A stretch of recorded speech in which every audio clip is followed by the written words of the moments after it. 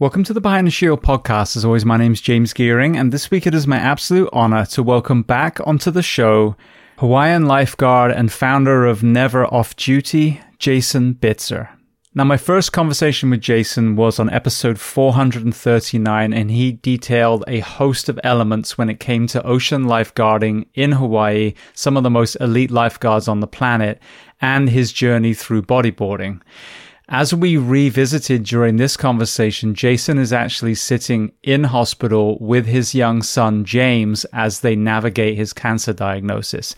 So I urge you to listen to this from the beginning through to the end. There are so many takeaways, whether it's specifically pediatric cancer and so many of the parents out there that are dealing with that, or the takeaways that apply to all of us and our own ownership of our health and advocacy for our health with medical professionals.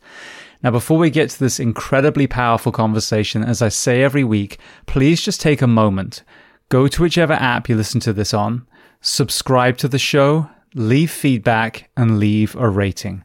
Every single 5-star rating truly does elevate this podcast, therefore making it easier for others to find.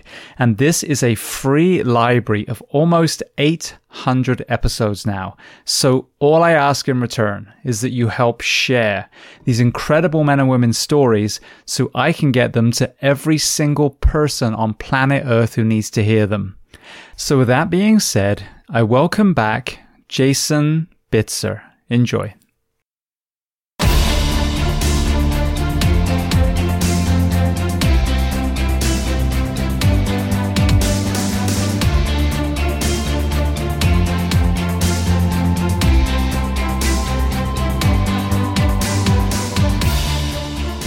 Well, Jace, I want to say welcome back. It's been, I think 3 years since we last sat down. So firstly, welcome back to the podcast today.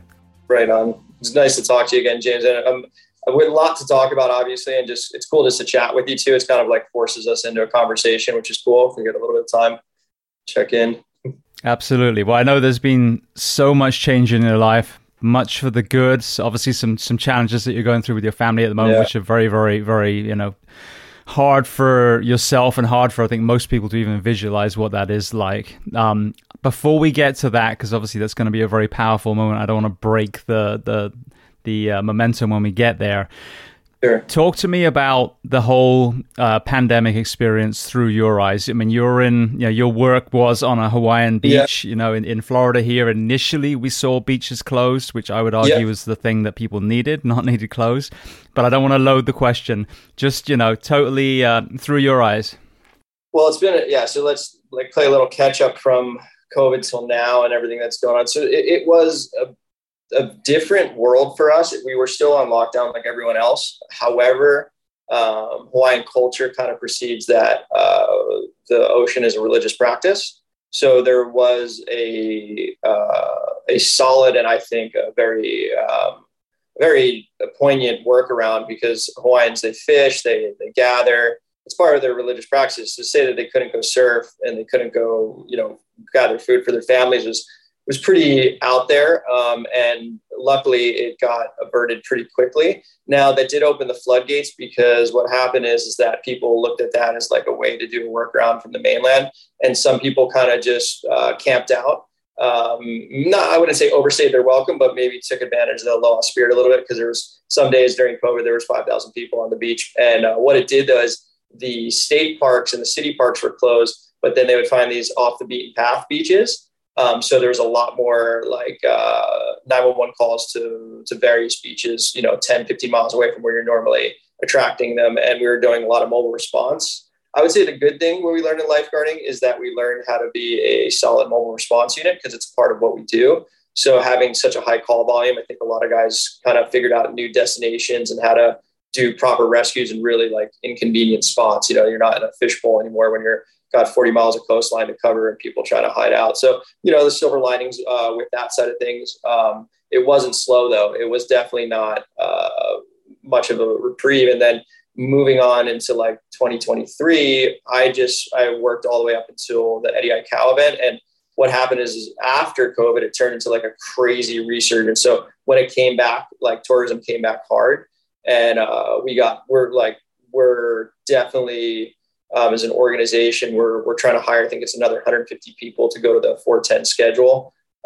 Just because we need to cover more hours. Just people everywhere on Hawaii right now, just like every nook and cranny, all those spots that kind of got exposed during COVID are now mainstays. So a lot of these people are going to real dangerous spots that they shouldn't. And that means you need more trucks, you need more towers, you need more beaches covered. So it's good if anybody's got the muster and thinks they can be a Hawaiian lifeguard. I would suggest this is the time to go try for sure.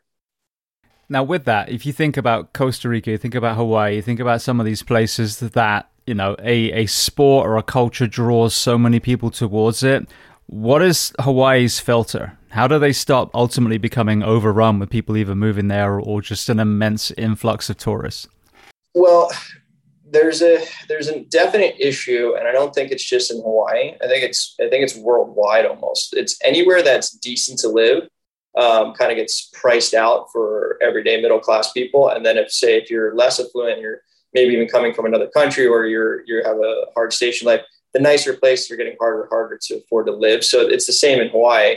It doesn't matter if it's San Diego or if it's, Palm Beach, Florida, or so anywhere. It's like the real estate cost, which is like scarcity is value, especially in Hawaii, there's not a lot of land, that it just gets harder and harder. But that can be a deterrent for a lot of people from the mainland. One thing they do really have to work on there is, I think, more so what people will say, like the price of housing. And I think actually what it is the salaries. Because when you think about it, is like the price of housing is the demand factor. The thing that is actually controllable is salaries, pulling from the tax bases, doing budgeting, figuring out what, first responders, teachers, the lifeblood of any community really should be paid. And in Hawaii, I call it the palm tree tax, and it's probably going to catch on because I think it's really what it is you're getting a lower salary for the benefit of living in quote unquote paradise, right? However, it's not paradise when you have to work 3-4 jobs or run a business and work, a civil servant job and another job just to be able to afford to keep the lights on. It's like you get to look at the palm trees for like 6 hours a day and the rest of the time you're working, like for the week. So, again, I think that's everywhere. I don't think that's just nationally endemic to Hawaii. I think salaries have not met the pace of inflation, which is real estate always meets inflation. So we're all kind of like, it is what it is. You know what I mean? And that whole time bomb of low rates and a lot of people moving from the West Coast, because a lot of people are trying to escape, one, the lockdowns, two, the taxes. And they're like, well, if I can sell my house, which is a 1-bedroom apartment in San Francisco for $4 or $5 million, and then go buy a house for $800,000 in Hawaii, the local people are now at a price tag of 1.5, where 800 was hard to come by because the salaries are 20% less on average, I would say, unless you're like in the financial market where it's, worldwide. But any regular job, which is what's needed to keep a community, they get nailed. And it is what it is. It's like I really think the state and local governments need to reassess their budgets and start paying for their living wages, so to say, of their workers a little bit better. One comment I've heard from the older guys in the fire service is, back in our day, we'd all meet together, we'd have barbecues, we'd play, whatever sport on the weekend. Yeah. Our kids would do this, our kids would do that. But what I've witnessed in the American fire service in the last 20 years since I've been here is that most people can't afford to live in the cities they protect. So they commute. Totally. Oh, that's everywhere. Yeah. Even in Ireland, I have friends that are firefighters there. It's like they're driving 2.5 hours for their 24-hour shift because to live in a suburb of Dublin would add 30% cost. So they go to the country and then they just kind of, if they have a back-to-back, they'll sleep in their truck. You know what I mean? And so, and then do a 48 hour with a 6-hour break between. It's pretty crazy what people are expected to do. And they're the ones who literally are protecting the community. Like say you're wealthy, right? You own a $2 million home in anywhere in America. What I've noticed too, which is crazy, is that you have overworked first responders, right? Working overtime because they need the money. Or just because of their short staff, or you have in these crazy communities I've noticed in the Northeast now, volunteer fire services where people have, I cannot believe like in these multi-million-dollar communities, they're not paying for first response. It baffles my mind. Even the lifeguarding, I don't get it. They have the same equipment, they have the same training, and you're expecting someone to leave their regular job to go fight your fire, your $2 million house. I'm like, you're paying massive property taxes. Why aren't we paying professionals? Give these guys a career in these, 15,000, 30,000 person towns that are expensive shore towns or wherever they may be, and you're not paying for your first response. It's wild. I don't get it. I don't think that's a tradition that should be perpetuated, to be honest with you. Yeah, no, I've said this many times. I've had people on that, started in the volunteer fire service, some that do volunteer now, they transitioned out of their career position. But yeah, I mean, when you're talking about, the middle of nowhere in Idaho or somewhere, I totally get it. The population of 50, totally. But yeah, you've 10 got houses. Yeah. Exactly. And even then you could argue, okay, well, is there a federal way of covering it too? But yeah, it's crazy. I would never want to volunteer lifeguard. Like I appreciate what they do in Australia, but they have professionals working with the volunteers. That's okay. That makes sense because then it's altruistic. You're helping your community, but there is a layer of professionalism and accountability. But like, I would never want a lifeguard to be a volunteer because they don't have accountability of like, hey man, I'm giving up my time. So if something goes wrong and your kid dies, it's like, yeah, I know. Well, you put it on a weekend warrior that's not a professional. It's not a smart. I don't think I don't like it, to be honest with you. But that's just the way, in my opinion. Yeah, no, it's a valid thing. I mean, if you know that your kid is bleeding to death or burning to death, would you want that person to be in that fire station poised to respond directly to your home? Or would you want it to be a phone call to a pager to them getting in their private vehicle, then going to a fire station? Exactly. I mean, it makes no sense. It's all about priorities. Yeah. The other thing is training too, is because even if maybe they've had a handful of those situations, so they know how to deal with it better as a professional, and at least they've been trained in a controlled environment to know what to do to handle that type of situation. I mean, there's a lot of layers to first response and experience. So like the guy that's, been on the volunteer first aid squad, then moved to the fire squad, and then never saw, like a crazy condition or, 4-alarm fire. And then all of a sudden he's called to, and your kid's trapped in the middle of it. Like that's a recipe for disaster. And it's not fair to the volunteer too, because the amount of stress they're going to carry for not, you know what I mean? It's just on both sides of that scale. Yeah. Well, also, I mean, like you said, there's some volunteers, obviously, that if there was a career position, maybe they wouldn't qualify for it. But there's a lot of people that would probably love to be paid to be firefighters, but they have to do their other job to pay the bills. Yeah, that's one thing. Because when I moved back to the Northeast right now, and I'm still working my job remotely. My hours are kind of crazy. We were talking about that. I start at 1 basically and end at like 8:00. So I have these all, like I'm up at 6 to 12:30 where I'm doing other stuff and prepping. And, my kid obviously is taking a lot of time. But I looked into it, I was like, hey, well, I could always become a firefighter because the schedule is so great. But they do this thing here. And probably a lot of agencies, they don't do it in Hawaii, but they do it here. They age you out at 35.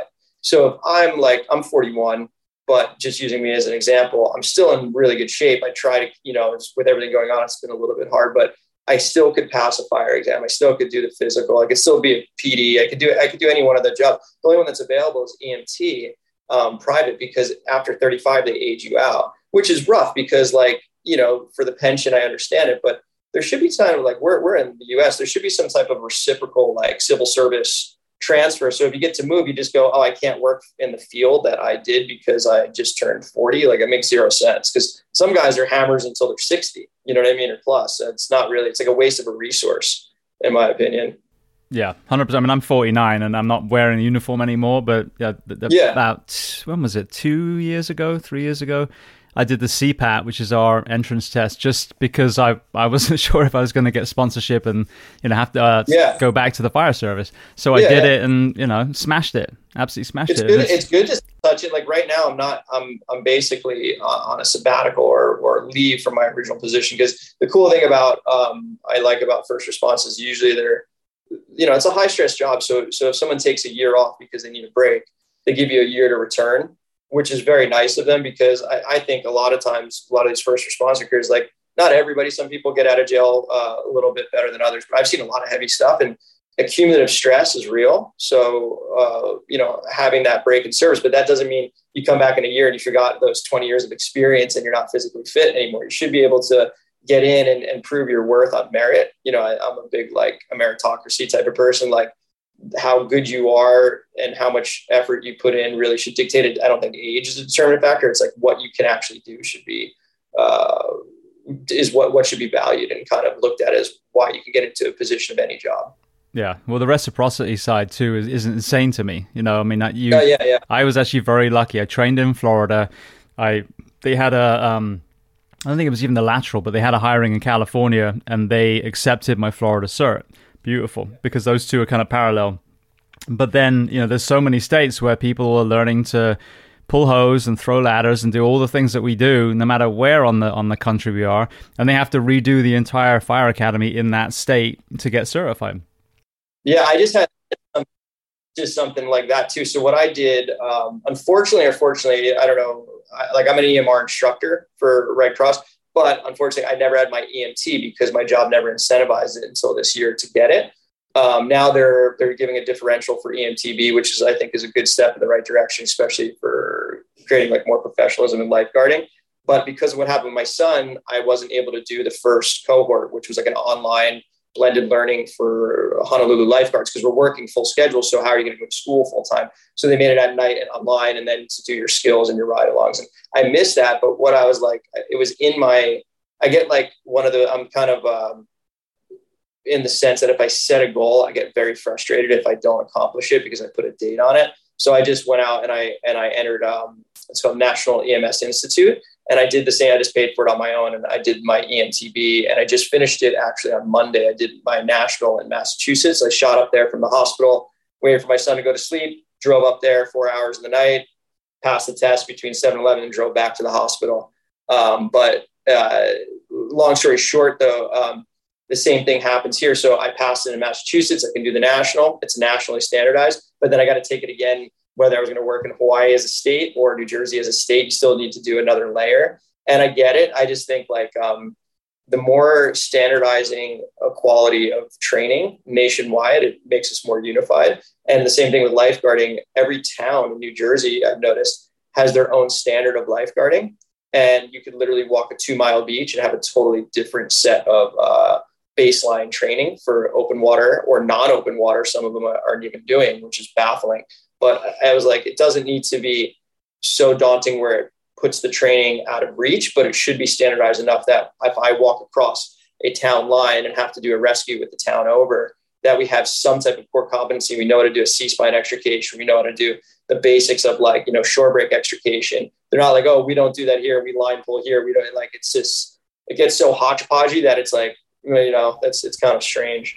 Yeah. There's a lot of fragmentation in the fire service, and you'll find, I've had this in Orange County. I think it was Orlando had different size hoses, so we literally had to carry couplers, and you have to know, okay, this agency has this one has a Storts coupling, this one's threaded, and and it does. It's just all this added work for no reason. I mean, ultimately, if you're in a state, choose a supply line that's, I would argue the biggest, the 5-inch, for example, make that standard across the board. That way, it doesn't matter who you respond to, especially if it's a large incident. Yeah. It's logistics. Yeah, the same thing. I think that way when it comes to lifeguarding too. And having I'm having a lot of good reception with it because I've always freely trained a lot of the guards in New Jersey and New York, and a lot of really good agencies are progressive. Long Beach Island's been a really great one. Seabright and a bunch of really good ones. Spring Lake, Cedar, where there's a lot of good agencies, but some are stubborn, and I think they need to get outside of the mind of that we're wagging a finger saying what you're doing is wrong. What we're saying is like, what we want you to do is have options and critical care. So we're also showing you what's progressive. You know what I mean? And then let's try to make it so it's unison. So, because if you're doing something old school and these guys are doing something new school, and then you hit heads, it'd be like having two different versions of CPR on the same, like in a town that has 4 square miles, and the next 4 square miles town doing totally different things. It's almost like the science is already decided on drowning. Let's all get on the same page. Like we know how to do C-spines. Let's all get on the same page. You want to do your physical test differently? Totally fine. But when it comes to patient care, like it's pretty well known what works best. Like let's all kind of accept that and try to make that not be rigid, be like, oh, we were doing this the last 50 years. I'm like, yeah, well, there's been a lot of drownings in those 50 years. Let's maybe change it up a bit, let's get those numbers down kind of thing. Yeah. I've seen a lot of reinventing the wheel. One of the places I worked at, the theme park, was a water park, and we were there in our orientation 2013. And they one of the guys that was teaching us said, if anyone has any ideas on how to make rescue on this, it was like a chairlift, like in a ski resort. It's a fake ski water park. And he said, if anyone has any ideas, let us know. And I'm just thinking, like, this thing's been open for like 40 years and you haven't figured out how to, you know what I mean? And the same with that same Orange County, when I worked there, we had boats. And so, we would go and do rescues, and they were using regular backboards with tape. And I'm like, have you never been in the fucking water before? This isn't going to work. There is an entire, profession that specializes in water rescues. Why do we not have the Velcro aquatic backboards on the, so this is the problem, is that you don't need to look for the answers. The answers are there. You just need to have the humility to go, hey, ocean lifeguards, can we steal some of your ideas?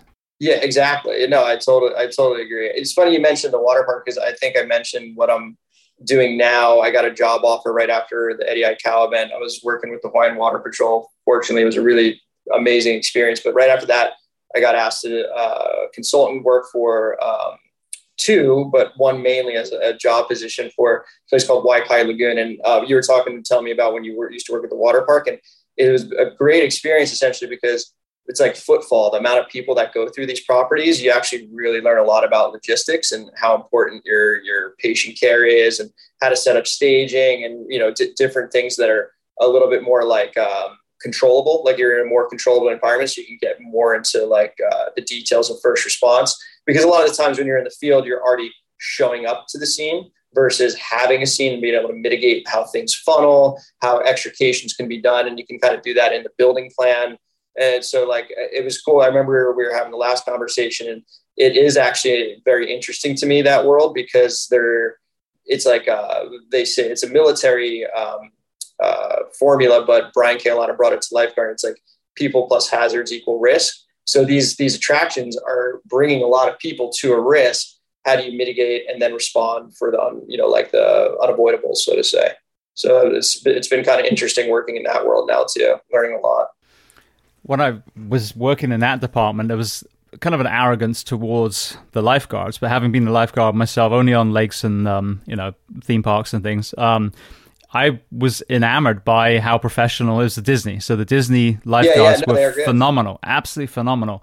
And so this disconnect was actually from the fire department not working closely with the lifeguards a lot. Yeah. So I'll give kudos to Disney lifeguards there. You walk in and you hear 1, 2, 3 being screamed down the hall. Yeah, there's 2 young Disney lifeguards that are just freaking muscle memory, just nailing their CPR. Yeah, that's great. Yeah, because the reality is like whoever responds to your child, that's one that's going to save their life. So like, you want the best. Doesn't matter. Like, you want the best at Disney. Like, you want them to be trained as well as possible, because that's where it happened. Anything can happen anywhere. So it's good to hear that. For sure. Well, you talked about Ireland. Pedro was on the show after I think you introduced me to him. One of the funniest things was he talked about Dublin was the only place, I think, in the whole of Ireland and the UK that has firefighter paramedics. And I was like, oh, so when did you go to the American model? And he goes, oh no. He said, we were doing this in, I think he said like 1898. And obviously really? It was a version of, but it was the combined fire and EMS. Yeah. And so I was like, oh, how arrogant of me to assume that we copied you, but it was probably the other way around. So yeah, you talk about lack of communication. You got this city in Ireland that's been doing it the right way for over 100 years. For a long time. And you got the rest of the the mainland that's refusing to acknowledge. Yeah. My best friend what's today? So Friday he leaves. He's going to go visit Pedro. They're doing a photo shoot over there, and they're going to check up. He's a great guy. He's got a lot of experience, like just from the fire side of things that he brings to the water side of things, which is great for the surf, because like I was trying to explain to a couple guys that I might help with safety this year. It's like, well, like it's one thing to be able to drive a ski. It's another thing to perform really quality BLS in the field and trauma medicine. So it's like, if I was the surfer going to like a remote place or a big wave destination, I was like, yes, I want the guy to be really competent on the jet ski. If you have an option, have that guy also be a medic, a really quality medic, and understand drowning science and bleeding control and everything from, sucking chest wounds to chest flail to when to use oxygen and when not to use oxygen, because initial patient care is going to make secondary care important. And I think what my goal was like, we have these different organizations that are teaching water safety and things like that, is like for first response at a higher level for surfing is extremely important, because say someone like breaks their ribs, right? And they're having like a major chest flail or something. They're like, well, do they know that you're basically going to get a splint by doing BBM? Do they know what the right oxygen is? Do they know when not to use oxygen? They like there's a lot of things that they just go, it's just like, get them to the beach, transport. But a lot of the stuff they're doing these days is remote and dangerous. And you're going to need like your own personal medic that hopefully is a really good jet ski operator too. And if not, what I would do is get your operator and then work with the team. So the secondary care for the C-spine managed and everything like is really quality as well. Cause you're only as good as your team in those situations, in my personal opinion. I've used ocean lifeguarding as a great parallel, and I want to get to fitness standards again in a second. We'll revisit that. But what you just said reminds me of some of the resistance to EMS in the fire service. And ironically, pretty much everyone that I'm talking about entered the fire service when EMS was already part of it. So certainly California, Florida, the places that I've worked, you can't say, I just want to be a firefighter, because that's not how we were trained, EMS. But the analogy I've used is, you do this, you fly out of bed, you go down to the rig, you drive lights and sirens, you go into the building, pull the kid out, and now they're steaming on the front lawn. Now what?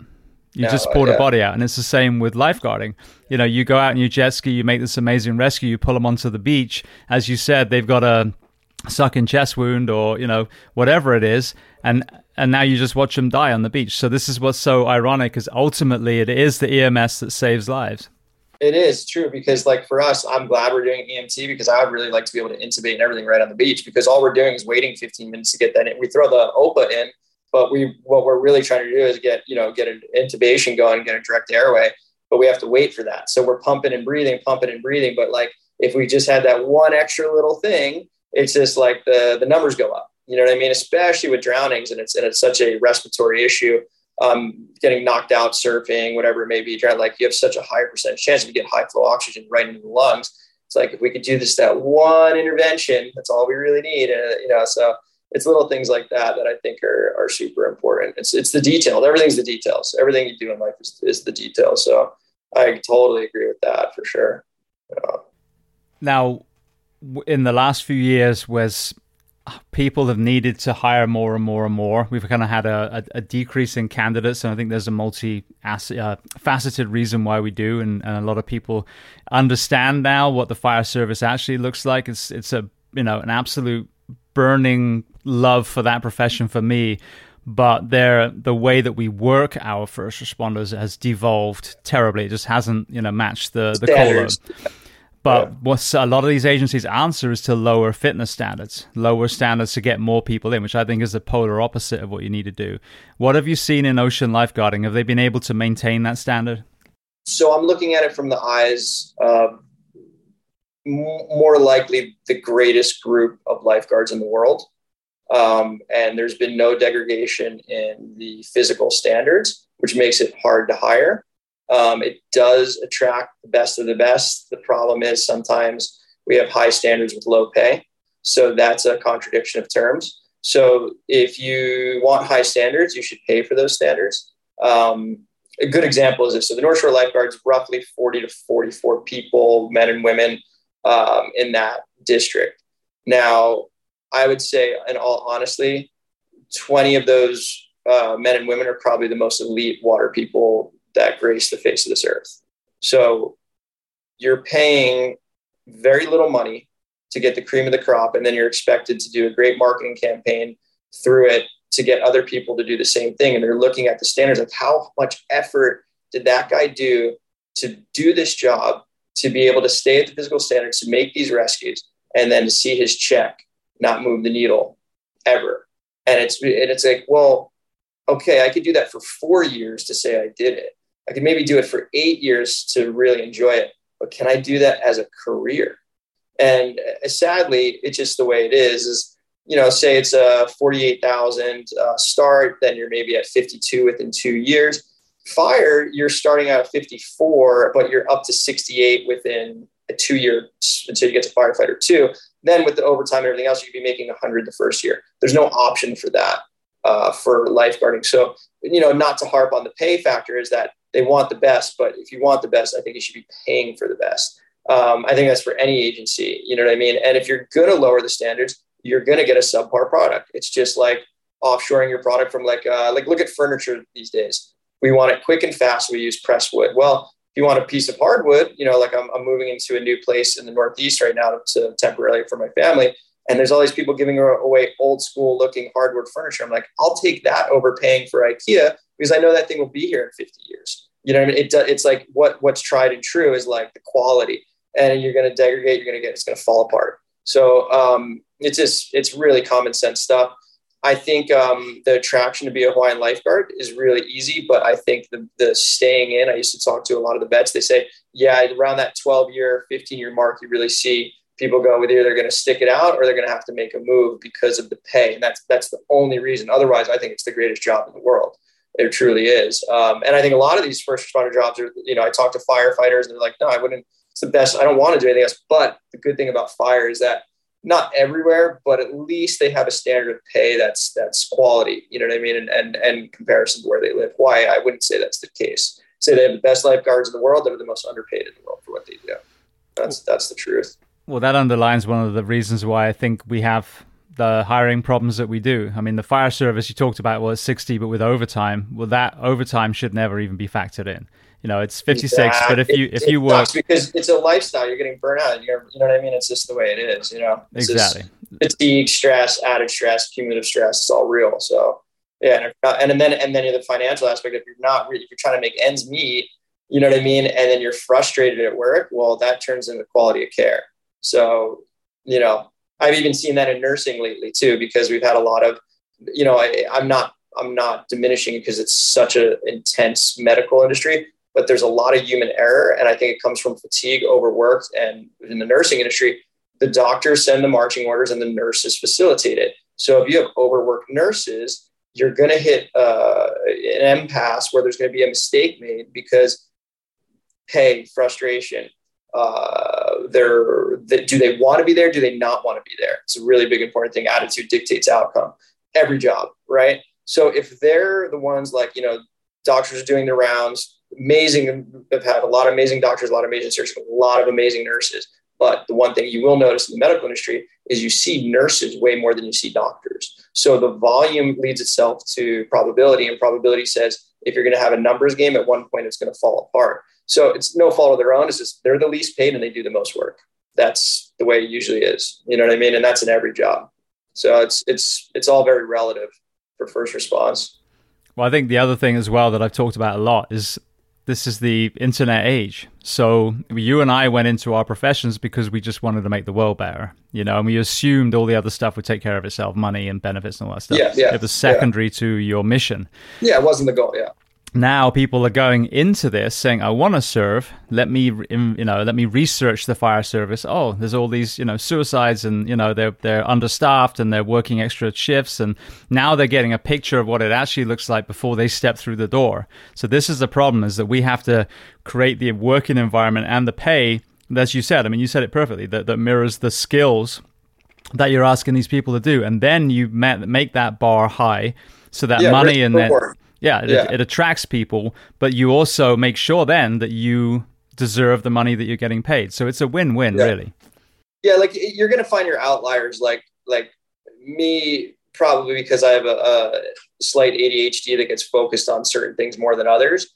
But I'm a controlled adrenaline junkie, meaning I like to look at it, assess it, and then attempt it. I don't just jump into it blindly, but I definitely have I guess it would be a healthy addiction to the fact that I'm missing the fact that I'm not doing rescue actively right now. It's 100% true, but that's not every human. Some people still want to do this, but they're risk versus reward. You're not going to you're not going to attract every adrenaline junkie and have a quality, because a lot of those guys are off the rails too. If you just want that all the time, you're not going to get the controlled person that you need for that job either. You're just going to get this loose cowboy, and that's not always what you want either. You need that hybrid of intelligence, how to execute, how to follow protocols, but also not be afraid to jump into the fire when it hits either. So that's a lot of those things are counterintuitive to each other. So how are you going to market that with the pay, market that with the lifestyle, and make it so it's a holistic view to attract the right people, especially generationally now,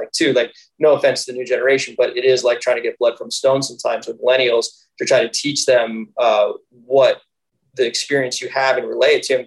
a lot of them are shaking their head, and some of them, I hate to say it, are doing it unfortunately for the Instagram likes, which is, you know what I mean? Like, posting a photo on Instagram of your job in uniform is not actually doing the job. Doing the job is the grind.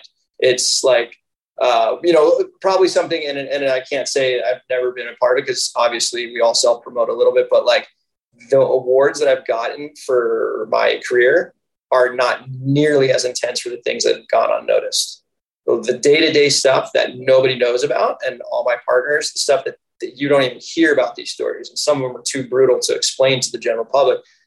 That's the real part of the job. It's not like the one time out of your 20-year career that someone hands you like a gold medal from a mayor or something, and you're like, oh, cool, thank you. They don't get it. They don't even at the governmental level, they don't see what we see. They literally could not do our jobs. They would have a breakdown of stress. I really get frustrated to see when politicians neglect their first responders, because it's such a critical part of society. And I hate to say it, but like they couldn't walk in our shoes. And it's just the truth about it. So it's like, pay us for that. Pay it for the fact that you can't and chose not to do this, because somebody's got to do it. So that's, not to kick a dead horse, but that's, it comes from the budgeting. It comes from the government. They should hear that message. Yeah. Well, you hit on a very good point too. The adrenaline side of us obviously yearns for that fire, but I'll be completely honest, in 2023, fire is few and far between, and that's an amazing thing. You know what I mean? That means, it's not, we don't want people's houses to burn down. So a lot of the times it is EMS, and in that, a lot of times it's really non-emergent. But I wrote a book about 3 years ago now, and one of the chapters was on what we call a back-to-bed call. So yes, you might be on a roof of a building with a chainsaw in your hand, cutting a heat hole, or you might be making entry, or, cutting a car apart to try and get to someone. But equally, you might simply be in an elderly couple's home, and the wife has fallen down, the husband can't pick her up, and he used to be a big, strong lad when he was younger. And now he's mortified that he can't pick the love of his life off the floor. So we go in and we clean her up and we put her back in bed. That is equally as important. So we're not looking for a two-dimensional action hero either. You need to be able to go from one extreme to the other. Us too. Like the thing is, if we're doing rescues instead of preventatives, there'd be a lot of dead people. So in general, is like, that's one thing I've noticed on the East Coast is they blow the whistle. It goes in and out of one ear. It's not a preventative. A whistle is a attention grabber. The preventative is when you talk to the person, say, hey man, I don't want to ruin your fun, but this rip will kill you. And this is why. So I'm letting you know this is, because if you just whistle and then you let them, you're just letting things accumulate, and you're also droning them out. They hear 1,000 whistles today at a 10,000 person beach in New York or Florida or New Jersey. And they're like, is that whistle for me? I just heard it 1,000 times. It's not an effective tool unless you're using it with a follow-up.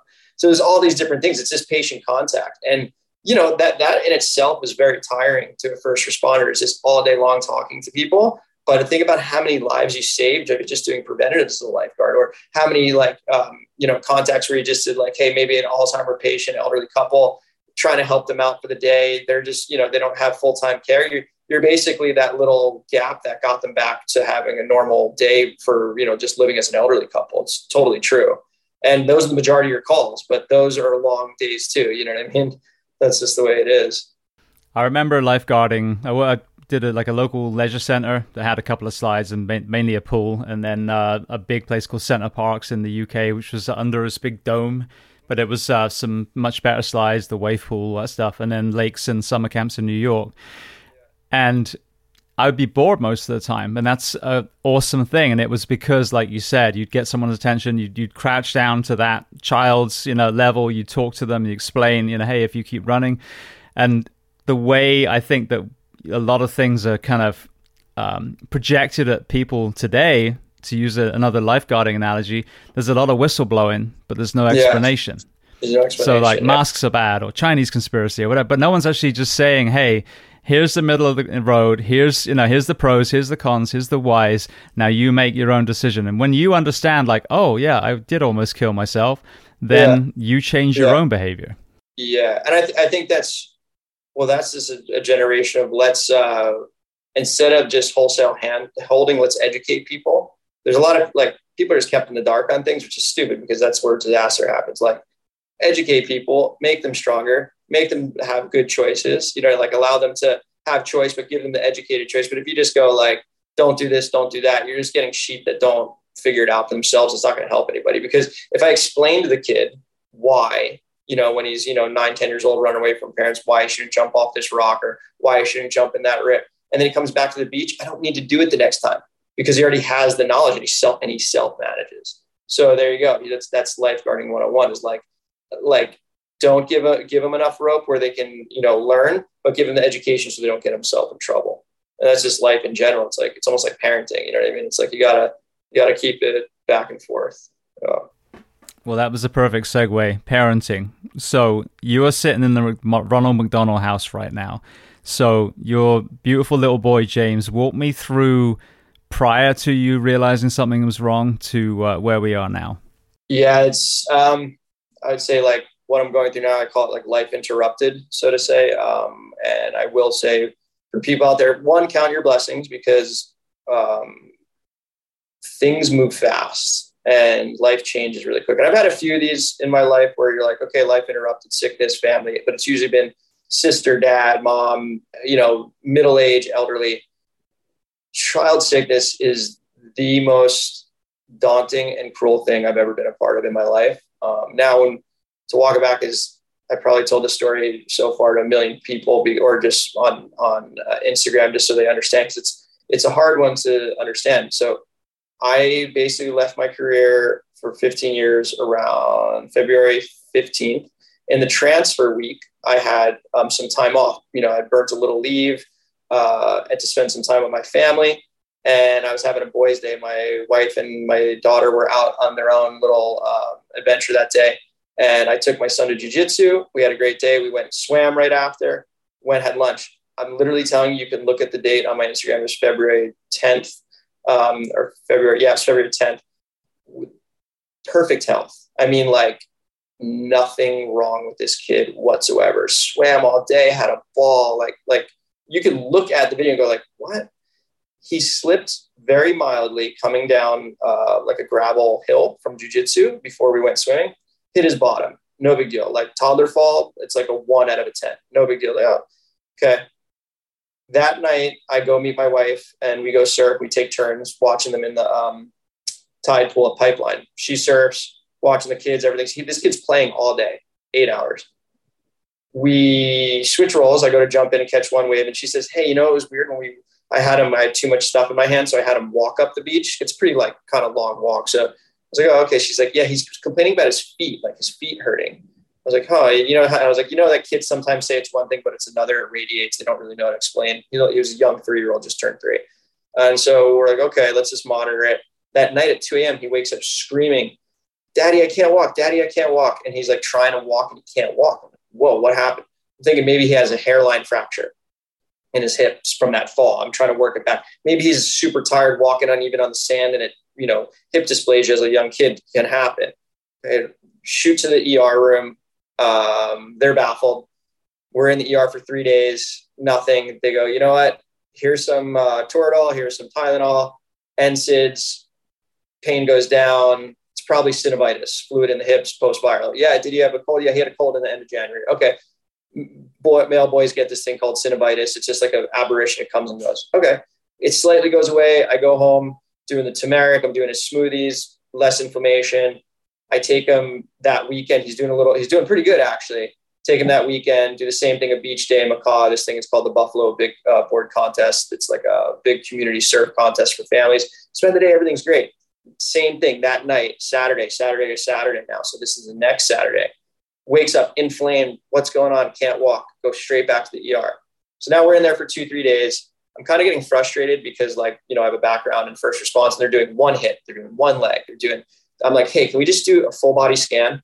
Let's do a CT, x-ray the whole thing, do it bilaterally, some type of comparison. Let's stop hitting them onesie twosies. And they do it.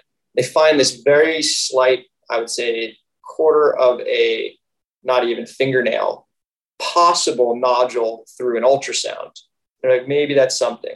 There's no oncologist through Kaiser. They have to share with Kapiolani. Luckily, by that Wednesday, this is like going in Sunday now. By Wednesday, she's like, hey, he looks so healthy, but let's just do a bone marrow scan. Let's just rule out everything. Comes back, sadly, devastatingly, almost like in a a bad movie scene, I had to like basically block my brain out because I didn't want to break down in front of my wife, because my wife obviously had a nervous breakdown when she found out that it was preliminary neuroblastoma cancer, not leukemia, not neuroblastoma, which 30 years ago is a death sentence, sadly. And moving the needle forward, now 2 weeks later, we finally got the final diagnosis. So as soon as I heard that, I'm looking into the disease and trying to figure it all out. Trying to look, what is neuroblastoma? I'm not in that world. What it is specific cancer? How does it work? Okay, it usually stems from the adrenal gland. His is in the bone. His age. So usually, if he was like 2, it would be a different diagnosis. But it's stage 4 because he's age, like an XY axis of age and where it's at. That it's in his bone marrow. We do an MIBG scan, confirms that it is neuroblastoma. It's not a false positive, and it's 85% of his bone marrow. Very daunting, makes his scale go up pretty high. The soft tissue seems pretty minimal, but it's irrelevant since it's already metastasized in the bone. We got to move. We got to figure this out. Now, no offense, Hawaii did the best they could, but it's like anything. If you're going to do something, do it right. And in those 2 weeks, luckily, I was just obsessive, and so was my wife, and talked to some families that moved from London to Sloan Kettering, moved from California for Sloan Kettering, and uprooted their life. And they said, not mincing words, they said, get there. And when I did the research and the choices were very invasive for this disease, a lot of residual side effects from the care for the current standard, the way that Sloan worked, and we're in an N9 study, which is a program that they've come up with about 2 years ago. And it's specific to neuroblastoma. You get a less side effect for a very equal amount of result, and then you take it from there. Whereas the other studies are front-ending with making it very invasive and hoping for a very good outcome. But there's always, your son could go deaf, most likely sterile, liver, kidney, all the things, toxicity levels. Chemo is not fun, but with this disease, it's a necessity because you have a lot of soft tissue. And the immunotherapy is what we're going into next, which I'm very hopeful for, because that's what's really changed neuroblastoma. We haven't done any rescans, so we still are in limbo, meaning with the last 5 months, we've just done 5 cycles of chemo. And the one good thing is that when we made the decision, we were about to do surgery in Hawaii. And in my knowledge was that Sloan had the best surgeons in the world. And they have proven that fact. They definitely have the best surgeons in the world. Also, with my opinion of it, and it turns out that it's Sloan's opinion too, is that I'd rather treat the soft tissue with chemo and then remove versus removing a live tumor. There could be debate on that. My personal opinion, because my sister died of cancer, is once they did surgery and they didn't treat, it spread much quicker. So I was sticking to what I could see and interpret. And I was like, okay, I want to treat it and then remove it. And that's what their protocol was. So it did work out that we moved to Sloan to the standard of care that I wanted to follow, and my wife as well, luckily. And so he just did a surgery. He had probably the roughest thing I've ever seen a 3-year-old go through. He caught a flu while he was neutropenic on his third round at Sloan, 4th total, because we did 1 in Hawaii. And he was stuck in an ER back and forth for 2 weeks. Then he went straight into a very invasive surgery, which, cuts about a 12-inch under his rib cage, goes into the pleural space, takes out his some lymphs, about 11 lymph nodes, and his adrenal.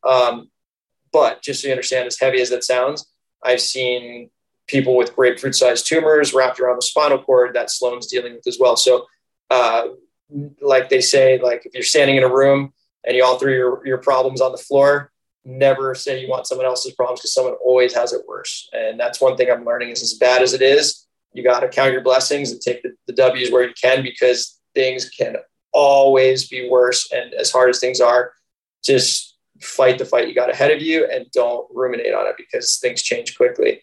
The one thing that hurt us really bad lately is that he has to be on a feeding tube, which is a blessing in disguise, because he would bounce back really good from chemo and start eating again. The last 2 rounds, he hasn't. I think he just got really hit hard by the surgery. His intestines were obviously moved around to make space to find things. Everything's kind of getting back into place. He's healing well, considering it's hard to heal during chemo, but it's a very rough process to watch your 3-year-old go through. And remember, he's growing up in this. So that 3 to 4-year-old, your kid, cognitively, he's very aware, he's very intelligent, he knows what's going on.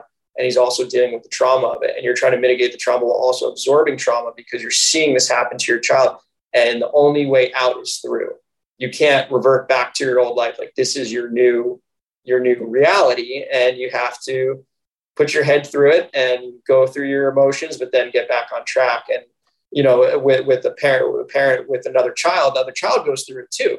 So I have to mitigate her quality of life, moving to New York, getting her into school. She can't not go to school. The girl needs still an education. There's a juggle. And I've been making like an Evernote, basically manual for parents, because every parent that I've talked to, the worst thing is that they didn't understand what they had in front of them, which made decision fatigue, which delayed care, which delayed decision, which on the back foot, the first 6 months are the most important from when you find out whether it's stage 2 or stage 4, the earlier, the better. So the better the decisions and the quality of decisions you make in that first space is going to dictate the next 4 to 5 years of your life. And that's where we're at now. I'm very glad we made the decisions we made. We basically, my new job, fortunately, worked out like it's like a blessing in disguise, because their insurance actually got us to Sloan, because my old insurance through Hawaii wouldn't allow us to travel outside of network. It wasn't deemed, there was an intervention that they could do in Hawaii. It wasn't preferred, but there was an intervention. So insurance game. So luckily, and huge blessing. And then also the thank you to the Waikai team, because luckily I'm able to do most of, I would say 90% of my job remotely, besides like coming in for events and things like that nature. But they part of my saving James, basically, because he wouldn't have been able to get to Sloan. And I think Sloan is going to be a very determining factor on his outcome. So we're in the Northeast now. Funny as you say, because I think the last time we talked, I was telling you that we were never off duty, was going to be working with the State Department. They got picked up to do these lifeguard and conservation surf-centric type things. And we were about to get on a plane to Sri Lanka to do that right when this happened. So it's like, what I will tell people is don't make plans in life. Just kind of do your thing, go along, but get ready to, like Mike Tyson says, is like everyone has a plan until you get punched in the face. And it's real, because until life hits you full force, you're going to have to learn how to adapt in the moment and make a new plan. So it's like, yeah, great. We all have our plans, but don't be so rigid and think, because if you get stuck in that way that nothing can change, you're going to have a tough time when things do change. And that's one piece I would say for parents is like, just adapt or get slapped, because you're going to need to flow and kind of ride the wave and make good decisions in the moment as best you can, because you can freeze and get, paralysis by analysis. And the delay, especially with cancer care, is very real, and it can screw things up. So it's like one of the reasons I'm actually writing this little journal is so that parents can go, okay, this is all the info I needed in those first 2 weeks right here. Whether it's the organizations that help you out, like we've had a lot of help getting moved over here, shipping a car, how do we fly? We don't have the funds to fly. Well, there's different programs that will help you fly. How do we choose the best hospital? Is it St. Jude? Is it our local hospital? Is it, Mass General? Is it Miami? Where is it? Why is it Sloan for this? Because every cancer is a little different. And this one specifically, it was like the one you really got to get into the woods on. There's genetic mutations that can make the outcome very more daunting. And there's only certain specific treatments that are even effective on it. So you need to know where those treatments are, because you're basically establishing your life around your child's success rate and probability. So you're doing a lot of juggling to get to where we're at right now. Well, you talked about the chemo versus immunotherapy, options. One of the things I've always struggled to understand is the kind of Agent Orange approach of just killing everything and hoping, fingers crossed, that the right things start up again. Talk to me about the immunotherapy side. What is the difference between that and the chemo in 2023? Sure. So let me say something from personal experience. Chemo sucks. It is what it is. What I've seen, and I don't think it's anecdotal, is kids handle chemo better than adults. Now, why would you do that? Because you're breaking them down to build them back up to regenerate quicker. Once you're 40 and you're in chemo, your body doesn't regenerate like it does like a 3-year-old. So your recovery from chemo, and I have a friend going through it right now, and he's just going finally through to immunotherapy, which is basically your body fighting and signaling the cancer versus the chemo just killing it and going back and forth. with what he had, because he didn't have a lot of soft tissue, chemo is very good at eradicating it in the bone marrow.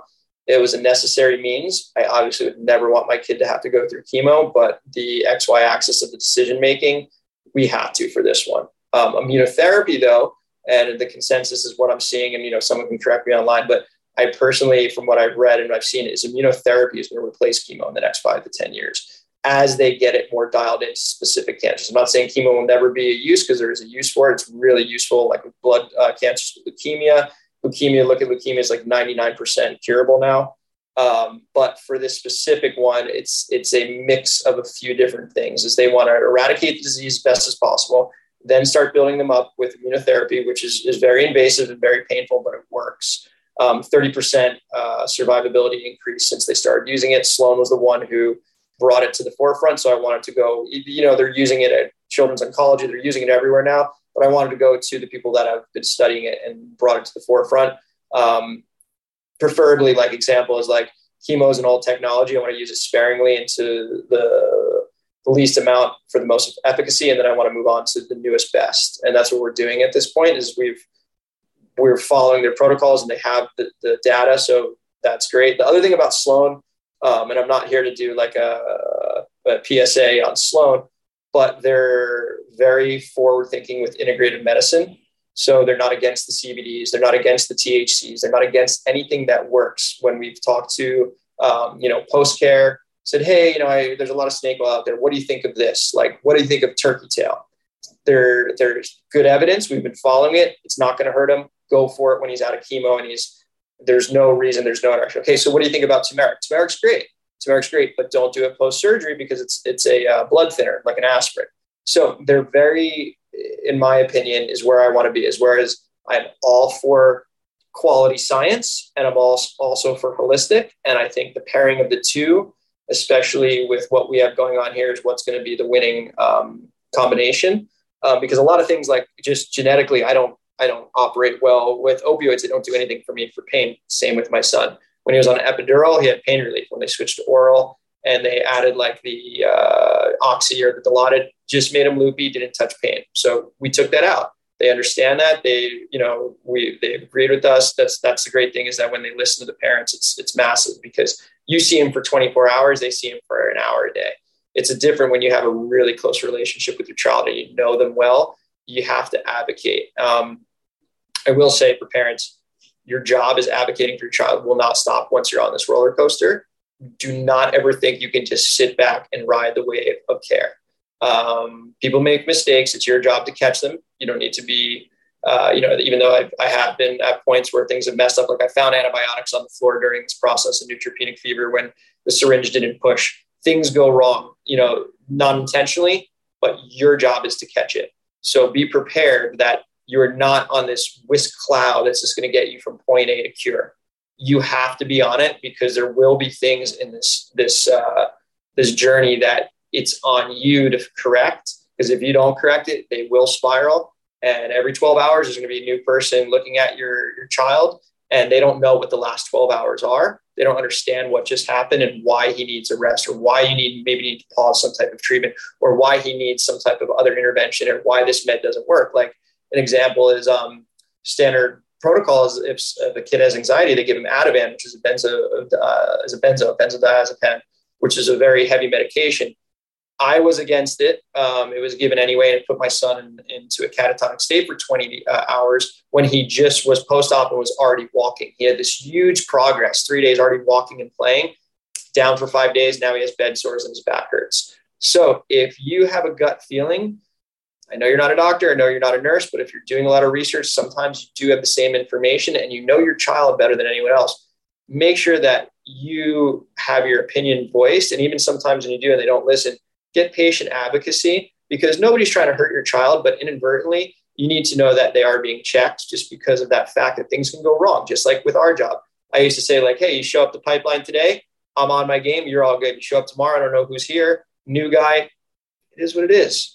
It just is what it is. So there's amazing people in this work. There's amazing doctors, amazing surgeons, amazing nurses too. But again, fatigue, pay, time and circumstances, you're the parent at the end of the day. It's your job. So stay on it. Like anybody that might hear this is about to go on one of these massive care journeys is like, you're in it, but prepare your mind. It is your job. That is 100% your responsibility to follow up on everything. Beautiful. Yeah, I think that's true for everyone, whether we're taking care of our kids or ourselves or our partner.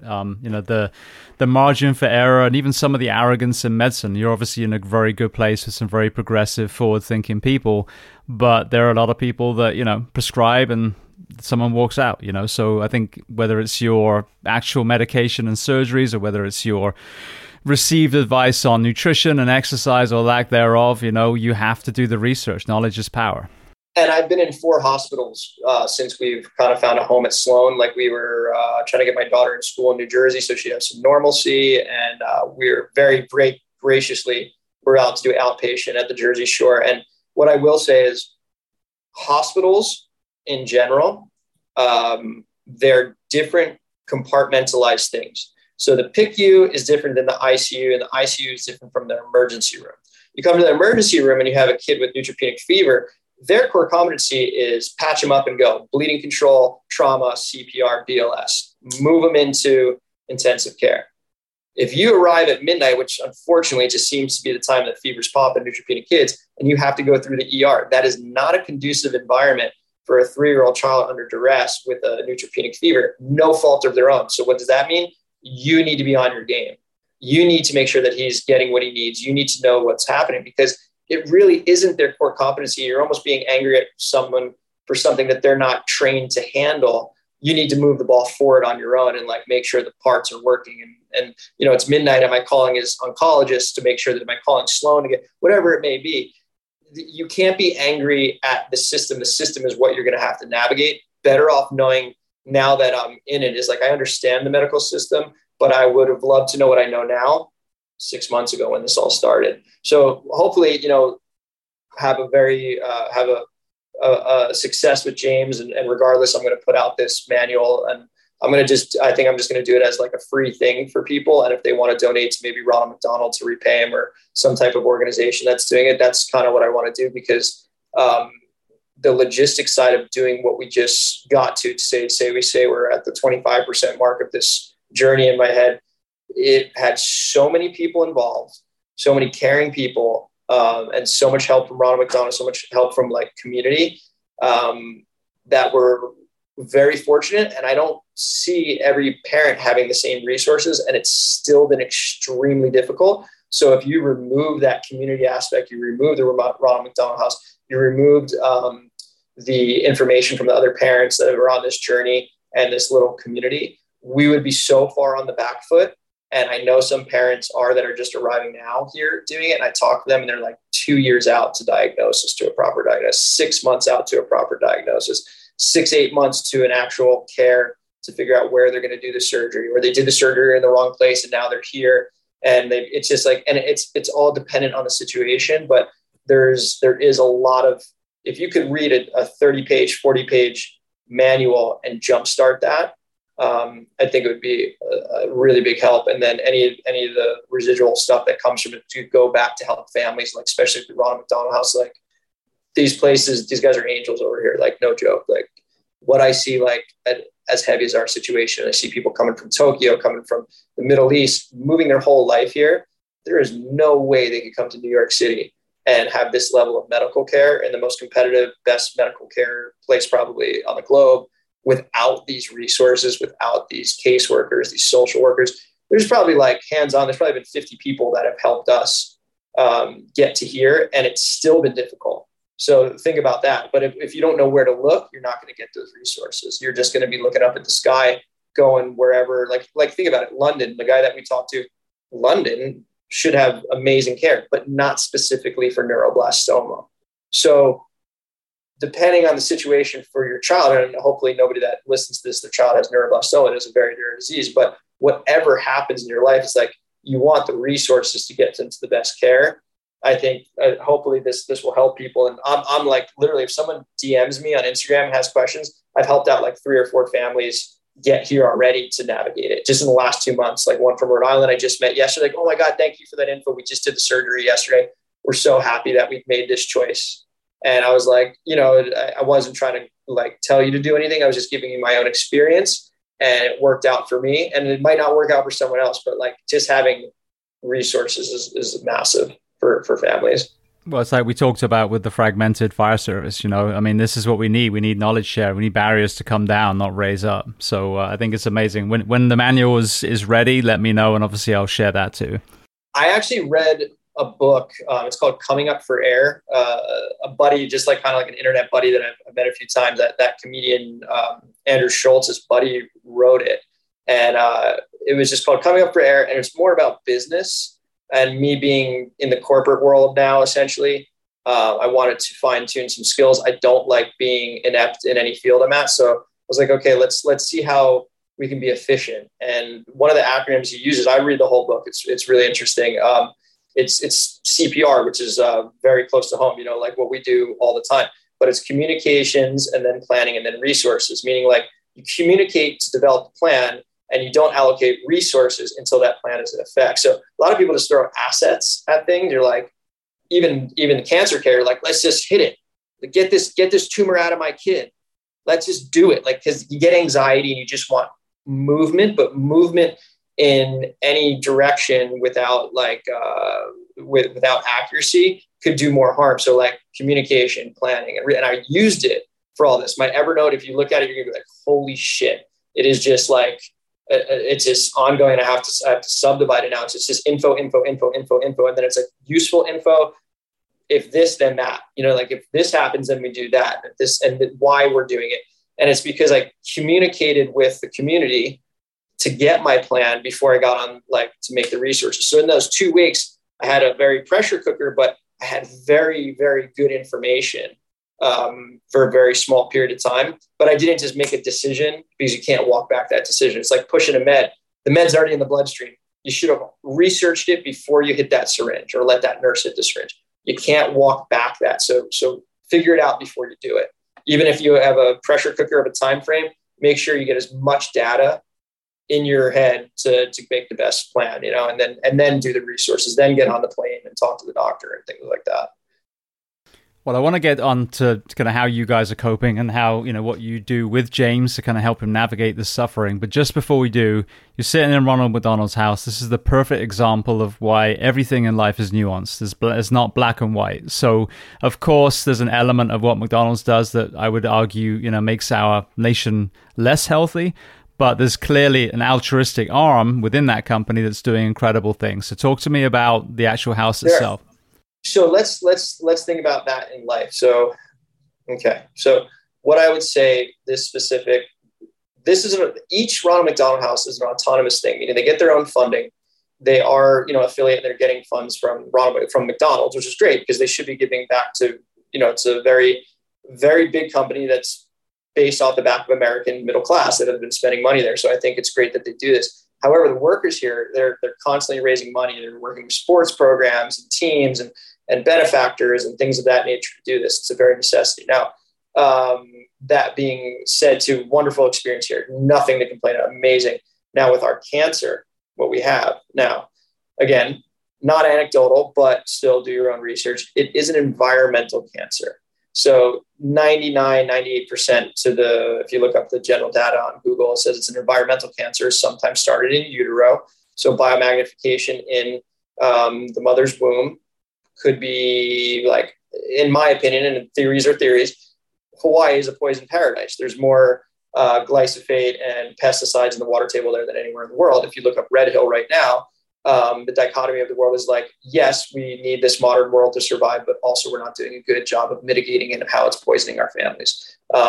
Food systems probably made the biggest leap in population growth and affordability for food, all these pesticides, but now on the back end, cancers are on the rise in massive droves. There's no denying it. Like listen to Robert Kennedy and things like that. And, it's like you're making enemies by even stating these things, but it's like, hey, who cares at this point? Money's fake anyway. We make it up. It's just it's an exchange of how we function. But when we're taking out lives and we're not figuring out better ways, it's the same thing as lifeguarding. Don't get stuck in the old way because it worked then doesn't mean it needs to work now. We don't need to continue to do what we did wrong just because there's a profit margin involved in it. We will figure out other ways to make money and have livelihoods. We should be doing this. The North Shore, unfortunately, has cancer clusters. People don't maybe want to turn the blind eye to it, but Kauai, where we live on the North Shore of Oahu, it is agriculture. There is massive cancer clusters that have been covered up, and it's bullshit. I walked on all the marches. The indiscriminate spraying of pesticides close to residential is apparent. Hawaii is a testing zone for even more intense stuff because it's a bubble. Hawaii has always been a testing ground. Why? Because it doesn't have escape velocity, meaning if something fails there, it's not going to spread to the mainland. So what does that happen? Middle class, lower class communities usually catch the brunt of it. Things like Red Hill with like the jet fuel leaking into the water table. People are going to get cancers from that.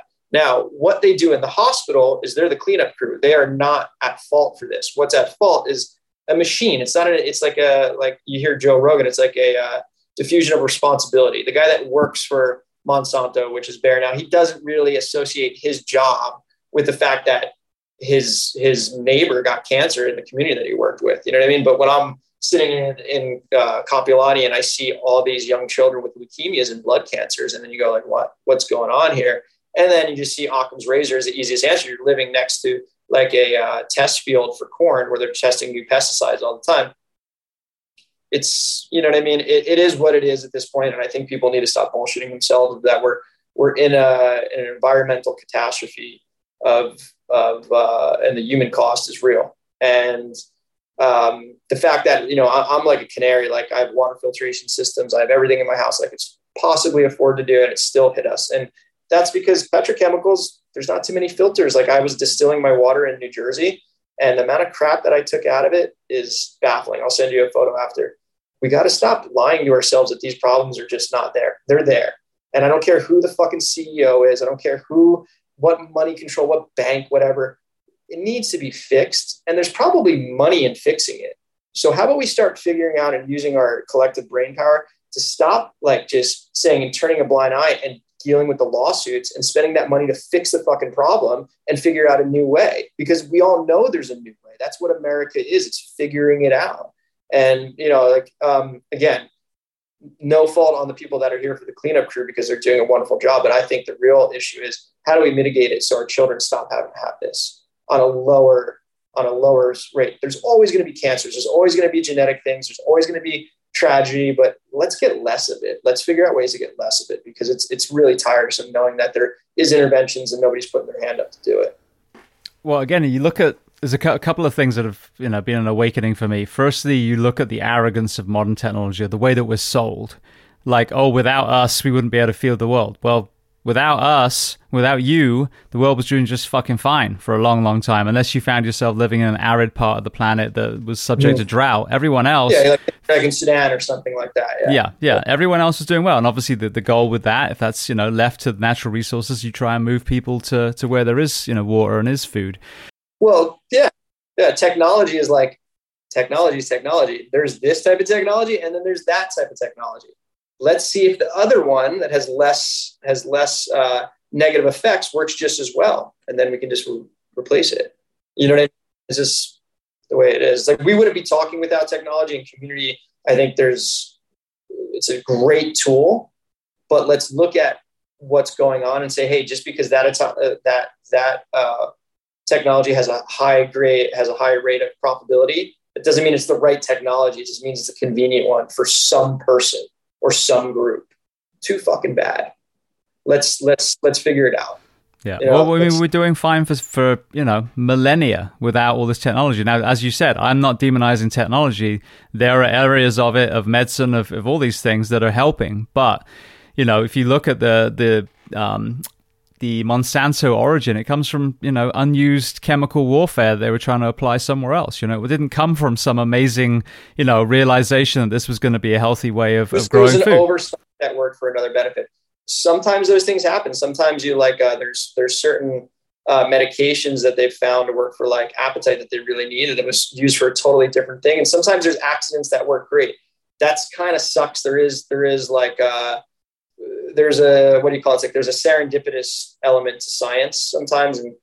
But let's just do less harm, while we're doing it in that process. And let's focus on the things that are actually going to fix society holistically, not just go, hey, well, good, we got great medicine, but let's stop creating problems to increase the need for great medicine. Let's give the volume a lot less. Like we can, just through clean water, it would fix a lot of things. Then nationwide, like it's not just agriculture. There's old pipes. There's still people dealing with lead pipes in half this nation.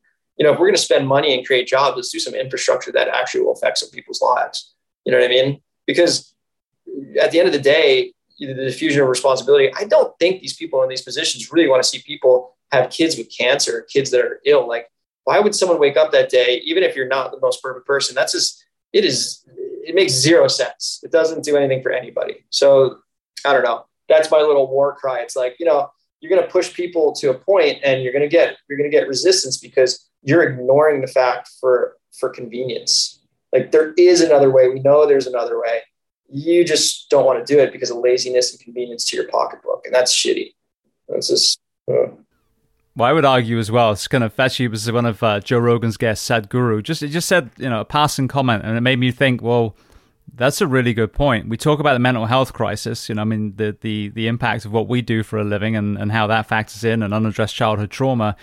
But we think of it as manifesting in alcoholism and, domestic violence and all this. Well, I would argue that a lot of these people in charge of, pharmaceutical companies, cigarette companies, etc., they sleep because they're mentally ill as well. Because no ethical, kind human being would be able to sleep at night knowing that their products are killing people. So I think this is the problem as we're dealing with a mental health crisis, even at the CEO level. And that is why we've got these predatory companies like literally making themselves billionaires as Americans die by the fucking droves. Simply put, is like we have a very short view of history, but just look at the Oxycontin crisis. It's like, how in the world could you say they didn't know what was going on? There's just no plausible deniability in any of that. Now, what I'm saying is I think the antidote to that is good people putting themselves out there and grinding to go try to make money, because money isn't evil, it's how it's used. So if you can figure out a way to fix a problem and while making money and being altruistic, then I think you should go out there and do that. Because if you do have a brain and you do have a good heart, you could correct a lot of those problems. You can't just sit back like, well, there's evil people in the world. That's nothing new. It's just getting exponentially exacerbated by technology and people using it for the wrong thing. But at the same time, it's like, I use ChatGPT from a friend of mine from Germany to see more info on neuroblastoma, right? That's a good thing for AI. It's not the tool. It's who's using the tool and for what. So if you got a good heart and you want to put some work in and try to fix some problems, don't just sit back and be a negative person. I see a lot of people do this. They just state problems all day. They're like, God, these guys are doing this to us and this and this. I'm like, you know what? You can literally go out and put all of your energy into fixing that problem. Or you could spend the next 20 years talking about how someone's profiting off your decay of life. You know what I mean? It's like, it ain't going to do anything at the end of the day. You're just going to be a depressed person because you got walked all over. How about you fight back through using whatever resources you have and make some type of inroads to fix the problem? So even if it's just speaking about it, like me personally, like I'm like down the road. I'm not red. I'm not blue. I'm like purple. If Robert Kennedy is saying what he's saying, I'm definitely getting my vote for it. And I really hope a lot of, because he does have a good track record. I don't care what political, I don't give a shit about any of that stuff. Good people are good people, and people that want to fix problems are the people I'm interested in. Because it's like, if everyone just sits there and kicks the football about their ideologies, it's like at the end of the day, kids are still getting sick. Who the fuck cares? You know what I mean? Like you're not doing anything. You're just arguing. You know what I mean? We're trying to move forward. That's the goal with all these things, like all these conversations. Like you need action. So if that is, a leader, like we need more leaders that have like actual historical record of doing things and completing tasks for the benefit of the whole, not just the pockets. That's the only thing I'm interested in at this point, especially in the situation I'm in, because it literally, in my opinion, was an avoidable life interruption. This wasn't something he was born. This isn't a congenital heart failure. This is something that got put into play, and I have tried to avoid it at all costs, and it still hit me, and it's hitting other parents. It's like, that will give you some motivation to be like, fuck you guys, fix your problem. You know what I mean? Like we don't care. We don't care how much power we don't, because that means nothing at the end of the day. You know what I mean? Your kids is the most important thing to fight for. So you really want to see a motivating factor is watch your child get sick and see where you end up on your opinion scale on what's going on in the world. And you're going to have a different view of it. Exactly. I yesterday, or the day before yesterday, and then yesterday was 4th of July, I put a few posts on Instagram, and it was simply this. Like, every year we beat our chests and we talk about we're the greatest country in the world and all this stuff. And it's not about shitting on the country, but it's like, well, wait a second. You're celebrating when a group of people was sick and tired of tyranny and they overthrew it. It wasn't against the UK. Most British people were back fucking living their best lives, trying to get on and feed their kids. It was a tyranny of oppression. So you're like, you don't want an absentee landlord. That's no, exactly. So, my thing was this: you've had that happen again. There has been oppression through the ill health of this nation, and you can talk about pediatric cancer and the opiate crisis. I mean, you name it. The obesity epidemic. There's 1,000. So it was a call for action, rather than just wave flags. Blow yourself up with fireworks and eat hot dogs. How about you actually look in your own home and then your community and figure out, how can I do something to make this a little better? It's not about being the greatest. I fucking hate that phrase. We're the greatest country in the world. A, it's not a competition. B, we're fucking not. So just let that resonate. My opinion on America, because I've grown up, I've seen so many different aspects of it. I think it's a place, it always should be a place of hope to manifest the best things in humanity. Like, you can come here. I'm personally, I hate when people get like the immigration thing. I'm like, I'm all for immigrants, because they usually come over here and they want to grind. And I hate seeing lazy Americans that complain about their country and do nothing about it. Like, this is your home. So why are you shitting on your home and not trying to fix it?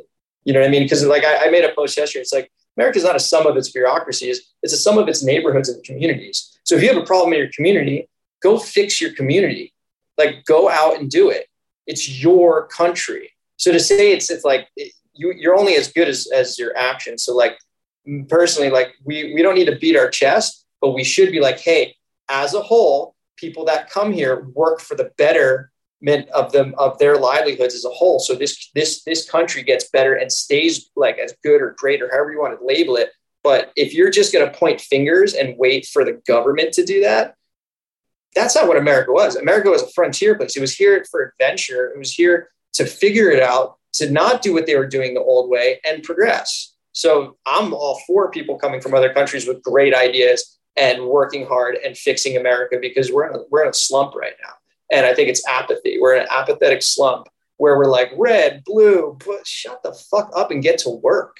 Like, you know what I mean? Like, stop talking about problems that some guy in a room you think created for your life, and just fix the little things. Like, if you do a water test, you're like, go do a water test, a third-party water test, show what it actually is, and go, you know what, we need to fix this. Hey, 10,000 people in my community, you want to go picket at the water board and say, we don't want this in our water anymore?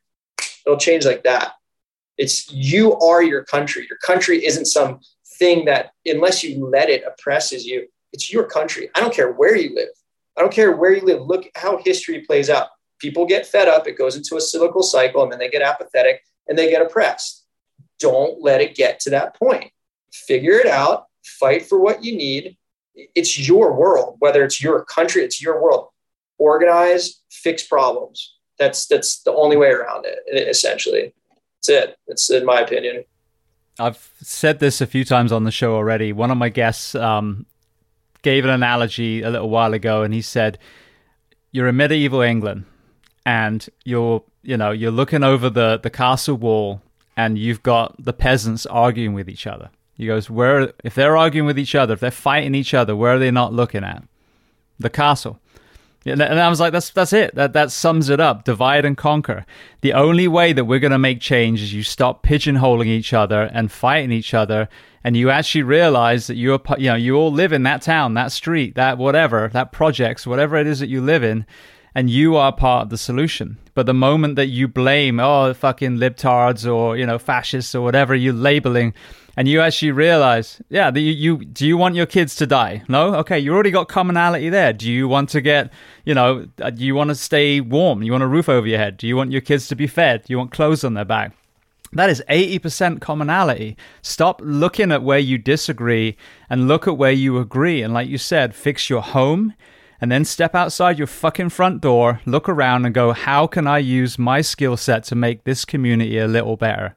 And personally, for whatever reason, I've been around an element of whatever, I don't know what you want to call it, like celebrity or whatever. I've seen that. I literally could give a shit about a politician or a celebrity unless they're using it to benefit the whole. Don't care. You're worthless to me. You just got a camera put on you. It's all that happened. If you're not doing anything with that, you're useless to me. Like literally useless. You're just a voice box for that. You don't have any, you have no of your own thoughts. You're just like a freaking ventriloquist for some agenda that I don't give a shit about.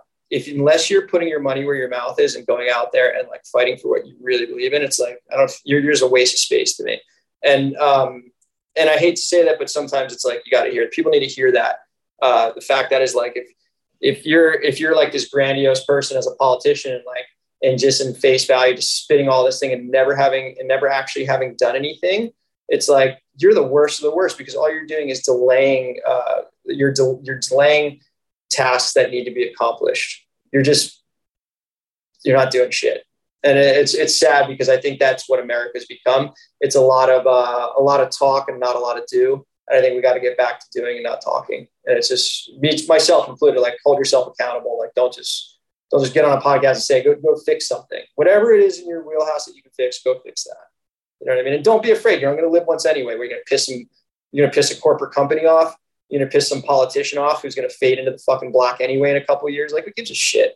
You know what I mean? Like, hold them to the screws. You just have to shed light on the bullshit. It's the way it is.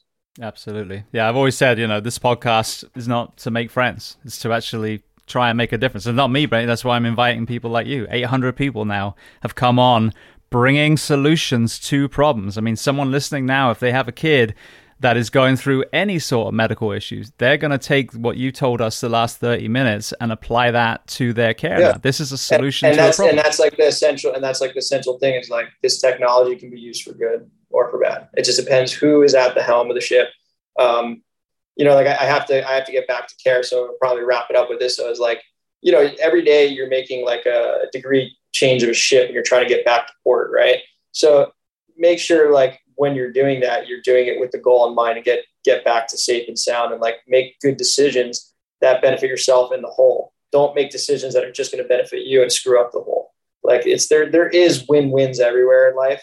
And like even this, like just having info, like I said, anybody listening to this, if they need some little bit of hints, I'm happy to take time to help. Like I'm so passionate about helping parents now, considering what I see people go through, and just do that. Like if that's all you can do that.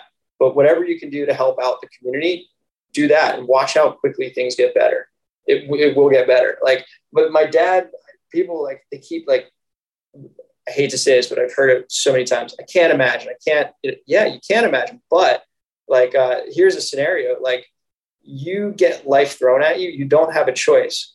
You can either sit back and wallow in it or you can get moving. And my dad taught me, he's like, hey, you're going to have problems in life, but it's hard to hit a moving target. So if you just keep moving and you keep marching forward, your problems will get better. So if people just adapt that attitude and they don't just sulk in it, like it is a sad thing what we're going through, but it's like, it ain't going to change it. So like, let's get some movement going. You know what I mean? Even now when I'm going over to the hospital, I got to go relieve my wife. We've been doing on and off nights. I got to get my mind right because I need to motivate this kid because he hasn't been getting PT, like just because of the holiday and everything. And he's actually, I got to come in with a smile and be the hype man to get him out of bed, because him sitting in bed is not going to fix the situation. Me being lazy and waiting for someone else to do it. Oh, OT, PT hasn't showed up. There's been a delay. The call didn't go in, whatever. Well, okay. Is that an excuse? Figure it out. I can make him kick my leg and move his legs around. I can do this. Don't wait for other people to fix your problems because they're not going to go away. Get hands-on, start moving. And then people see you and they get motivated and they'll join, like, oh, cool. Like, what are we doing? You know what I mean? Like, don't just sit there. Nobody's coming to save you. Just get moving and figure it out, kind of thing. Like, that's the old way is the right way. In that world is where nobody's going to do it for you.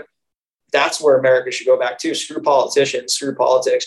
Start working towards a better tomorrow and it'll happen. Like, just do it. Like, get out of your head that somehow some social program or this or that, they're needed, but that's not really how you fix your problems. You fix your problems by having a mission, by having determination, and then you have satisfaction because at the end of the day, you said, oh, I got myself out of the hole with the help of the community, but I wasn't just waiting for some helicopter money or some like hand of God to come down there and get me out of it. At least I put the 2 foot in front of it, 1 foot in front of the next and got moving.